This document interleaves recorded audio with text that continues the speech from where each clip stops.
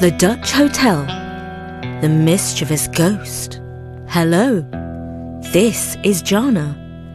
Let me tell you about the Dutch Hotel near London's Hyde Park.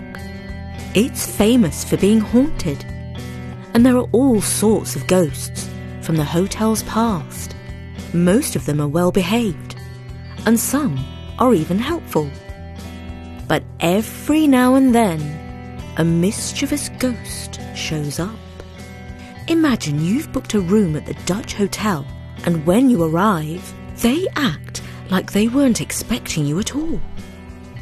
After a lot of waiting around and commotion, they realise they've actually booked you in for the next year. Or when it's time to check out, your bill has skyrocketed and you discover they've charged you a mind-boggling £4,332 for a croissant.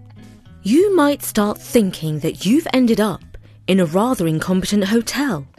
If they told you that it wasn't a mistake of the staff, the management, or a hiccup in their technology, but instead the antics of a playful ghost, would you believe them? Well, the Dutch Hotel in London takes pride in its impeccable service. I can assure you that when these peculiar incidents began to pile up, not all the guests were willing to accept that it was the work of a ghost. Zelda, the owner of the Dutch Hotel, was seething with anger over the string of mistakes plaguing her establishment. She summoned her manager, Alan, for a tense meeting. "Alan," she began sharply, "you were doing admirably when you reopened the hotel for us. But now it seems like everything is spiraling out of control. Just look at these reviews on Trip Complainer. The bellhop showed us to our room, which turned out to be a broom cupboard. I don't mean it was smaller than we expected. I mean, when he opened our door, it was an actual broom cupboard, complete with a bucket and mop." "Alan!" Zelda exclaimed in frustration. "Where is your head? These incidents not only cast us in poor light, but they make us seem incompetent." I couldn't agree more. But we both know that this is quite an unconventional place to stay," Alan replied mournfully. "Just listen to this review. Everything was going swimmingly until we ordered strawberry ice cream, which oddly tasted like a chicken tikka masala." Embarrassing," agreed Alan. "Or this. Every time we ordered something, whether it was a simple cup of tea or a 3-course meal, they brought us fish and chips. This happened time and time again. We could only conclude that they were playing some kind of sick prank." Alan hung his head, unable to respond. But Zelda was merciless. She read another review, even stranger than the ones that came before. "I went to sleep with my golden Labrador at the foot of the bed, only to wake up in the morning to find that he had transformed into a black poodle. To my astonishment, my dog was found sound asleep on 4-poster bed in the bridal suite. The poodle, it turned out, belonged to the manager. Very strange. The staff could only mumble something about hotel being haunted." "Alan," Zelda said sternly, "do not tell me this is all the fault of the ghosts in the hotel. It is too easy to make such excuses." "Zelda, you of all people know that the hotel is haunted." "You were fully briefed on that before you took on this role. It is your job to deal with these spirits, so deal with them. I do not want to read any more humiliating reviews on Trip Complainer. Is this clear? Yes, Zelda. Alan replied, his job hanging in the balance. Even if Zelda didn't fire him, which seemed increasingly likely, these negative reviews could spell the end for the hotel. Until now, Alan's two children, Nafsi and Yogi, had found the ghost's antics amusing. But when they came home and saw their father's face, they both knew that something was awry. When their mother Angeliki explained the situation, Yogi piped up, "I have an idea. Let's ask Father Costas. He knows all about the hotel and its ghosts. He'll tell us what to do." Now it's worth noting that Angeliki was somewhat sceptical when it came to the activity of ghosts in the hotel. When they saw her frown, Alan pleaded, Angie, this is an emergency. One more spooky trick and Zelda will close down the hotel. I really think you should call Father Costas. So rather reluctantly, Mum called the Greek Orthodox priest. Angeliki, you are not troubling me at all, my dear. I'll drop in about 7 this evening and I'll tell you what I know. Reassured Father Costas. Naturally, 7 p.m. signalled dinner time, and at the Dutch hotel, their chef was celebrated for his culinary wizardry. Angeliki took the hint and extended an invitation to dinner. Father Costas arrived punctually, taking his seat in the ornate dining room of the Dutch hotel at a table with Angeliki and Alan. The distinguished priest, with his wise grey beard, perused the menu as though he hadn't eaten for days, eventually deciding to explore some Dutch specialities. He selected a hearty dish featuring mashed potatoes and kale, crowned by a smoked rookworst sausage, all swimming in a delectable savoury gravy. Every bite was met with his admiration, but he reserved the storytelling until after the dessert. Warm stroopwafels accompanied by 2 velvety scoops of vanilla ice cream, washed down by a glass or 2 of amaretto. Finally, Father Costas felt ready to unveil the mystery of the mischievous ghost. My friends, picture a time before the Great War, around 1910 or so. In those days, one of the waiters at this very hotel was a German, and his name was Rudolf, or so they say. Unfortunately, the other waiters couldn't resist teasing him for his peculiar accent. Some even whispered that he might be a spy in the pay of the Kaiser. Now, you see, Rudolf harbored a deep love for one of the cooks at the hotel.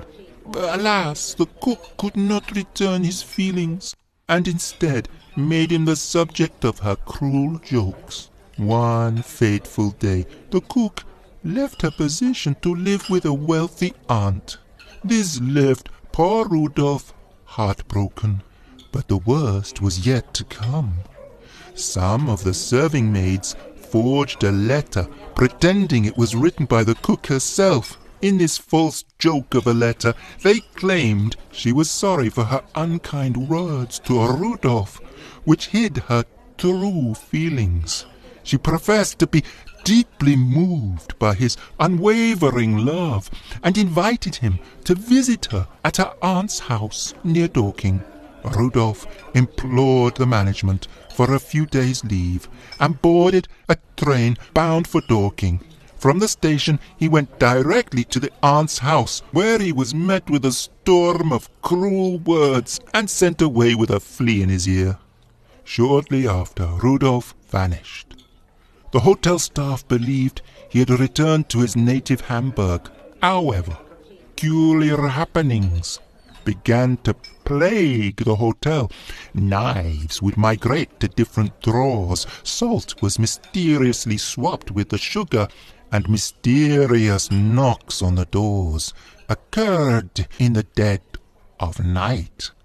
According to the hotel's tradition, all these ghostly pranks were carried out by Rudolph, the heartbroken waiter who had returned to haunt the establishment. Well, that's quite fascinating, Angelica remarked with gratitude. Thank you, Father Costas, for sharing this tale. But how are we meant to soothe this poor, heartbroken ghost and convince him to stop these pranks? None of us alive today teased or mistreated him. Father Costas offered a thoughtful shrug. I propose that for the next 2 weeks we light a candle for Rudolph in the church and offer prayers for his eternal soul. In my experience, this is the only way to bring peace to a restless spirit. Oh, yes, please. We would be immensely grateful, Angelica implored. It is my pleasure. I will unlock the church doors at 6 a.m. tomorrow. You're welcome to visit and light a candle for Rudolph. Prayers work best late at night or first thing in the morning. For the next 2 weeks, Angelica faithfully visited the church every morning at 6 a.m. She lit candles and fervently prayed for Rudolph, beseeching his forgiveness on behalf of the hotel for the mistreatment he had endured. It seemed that Rudolph's spirit indeed heard her pleas as the pranks gradually wound down during this period.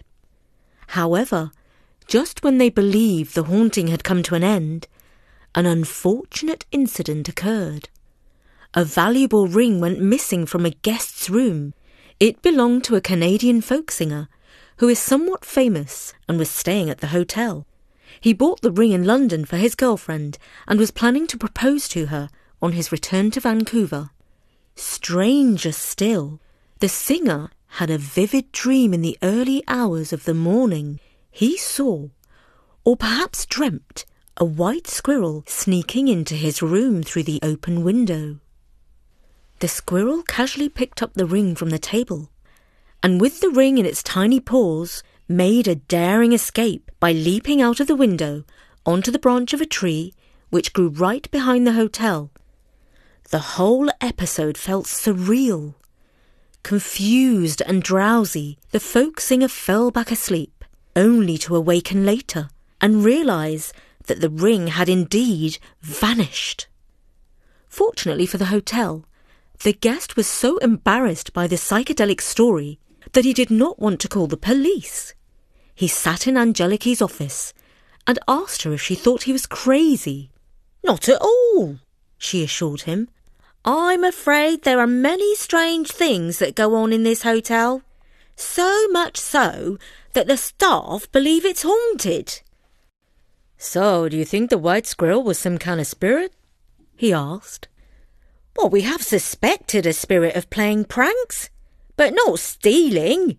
Until now, Angelica said, adding, I am very sorry. This is an extremely disappointing development.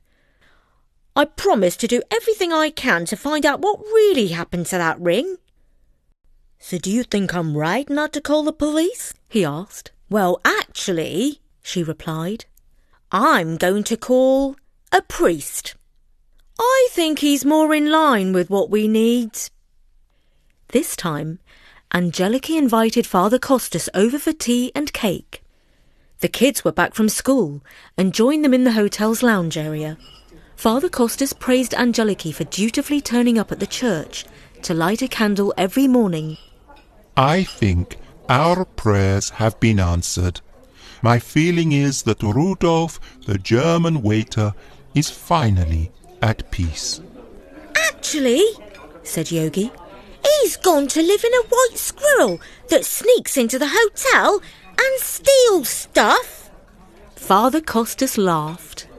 I doubt that very much. No, it's true, insisted Yogi. One of our guests, who's supposed to be famous, but we've never really heard of him, saw the white squirrel swiping his valuable ring. He climbed in through the back window. So, I think I know about this white squirrel that you are talking about. He lives in Kensington Gardens. I've seen him often on my walks. He's a very cheeky fellow. Sometimes he sits in a tree and throws acorns at the tourists. He's also been known to steal shiny objects. I expect it is him that stole the ring, not Rudolph the German waiter. So if the squirrel stole the ring, do you think we can get it back? Asked Nafsi. Father Costas replied, If the squirrel returned the ring, that would be a miracle. But I can tell you, miracles do happen. So let us try. And Yogi added, Mum's ring is not nearly as valuable as the one that got stolen. She could give it to the squirrel as a swap. Darling, I couldn't possibly give my engagement ring to a squirrel, exclaimed Angeliki. Nah, I don't mean that old ring, Mum. I mean the one you got in a Christmas cracker. It's made of plastic, but it looks really shiny and real. Oh yeah, that one, she said. True, I wouldn't mind giving that one up. So it was all arranged. The following morning, which was a Saturday, they met Father Costas by the pond in Kensington Gardens, and then they went to look for the white squirrel. Father Costas knew that his nest was in a tree somewhere near the big playground. He led the way. Sure enough, there was the white squirrel nibbling on an acorn. Father Costas took the plastic ring and held it out to him. The white squirrel cautiously crawled forward, thinking it was a nut. Now listen here. You are one of God's creatures, and you should know that it is wrong to steal, especially things that mean a lot to people. I'll give you this ring, but you bring back the one you took from the Dutch hotel, said Father Costas, touching his cross with one hand. The squirrel seemed to understand, because he took the ring in his mouth and ran off to his tree. I don't suppose we'll see him again any time soon, said Angeliki, but she was wrong, because the squirrel did return with the ring, not the plastic ring, but the one that he had stolen. Thank you, and God bless you. You are a very special squirrel, said Father Costas, and then he turned to the kids and said, So, children, remember this lesson. Miracles can happen. And of course the folk singer who had lost the ring was delighted to have it returned to him, and was very intrigued to hear the story. He said it made the ring even more romantic, and he promised to write a folk song about the whole incident.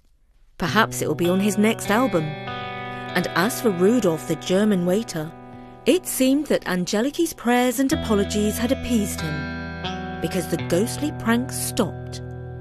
Or at least they were not nearly as frequent.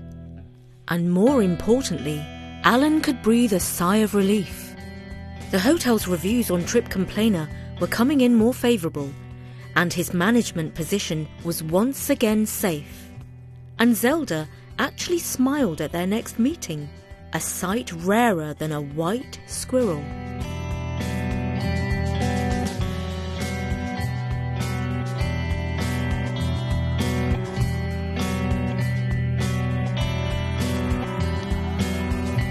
And that was The Mischievous Ghost, read by me, Jana, for storynori.com.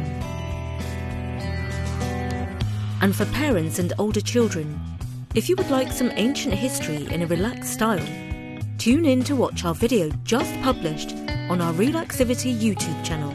It's all about the famed Egyptian queen, Cleopatra. Join me again soon. Bye for now.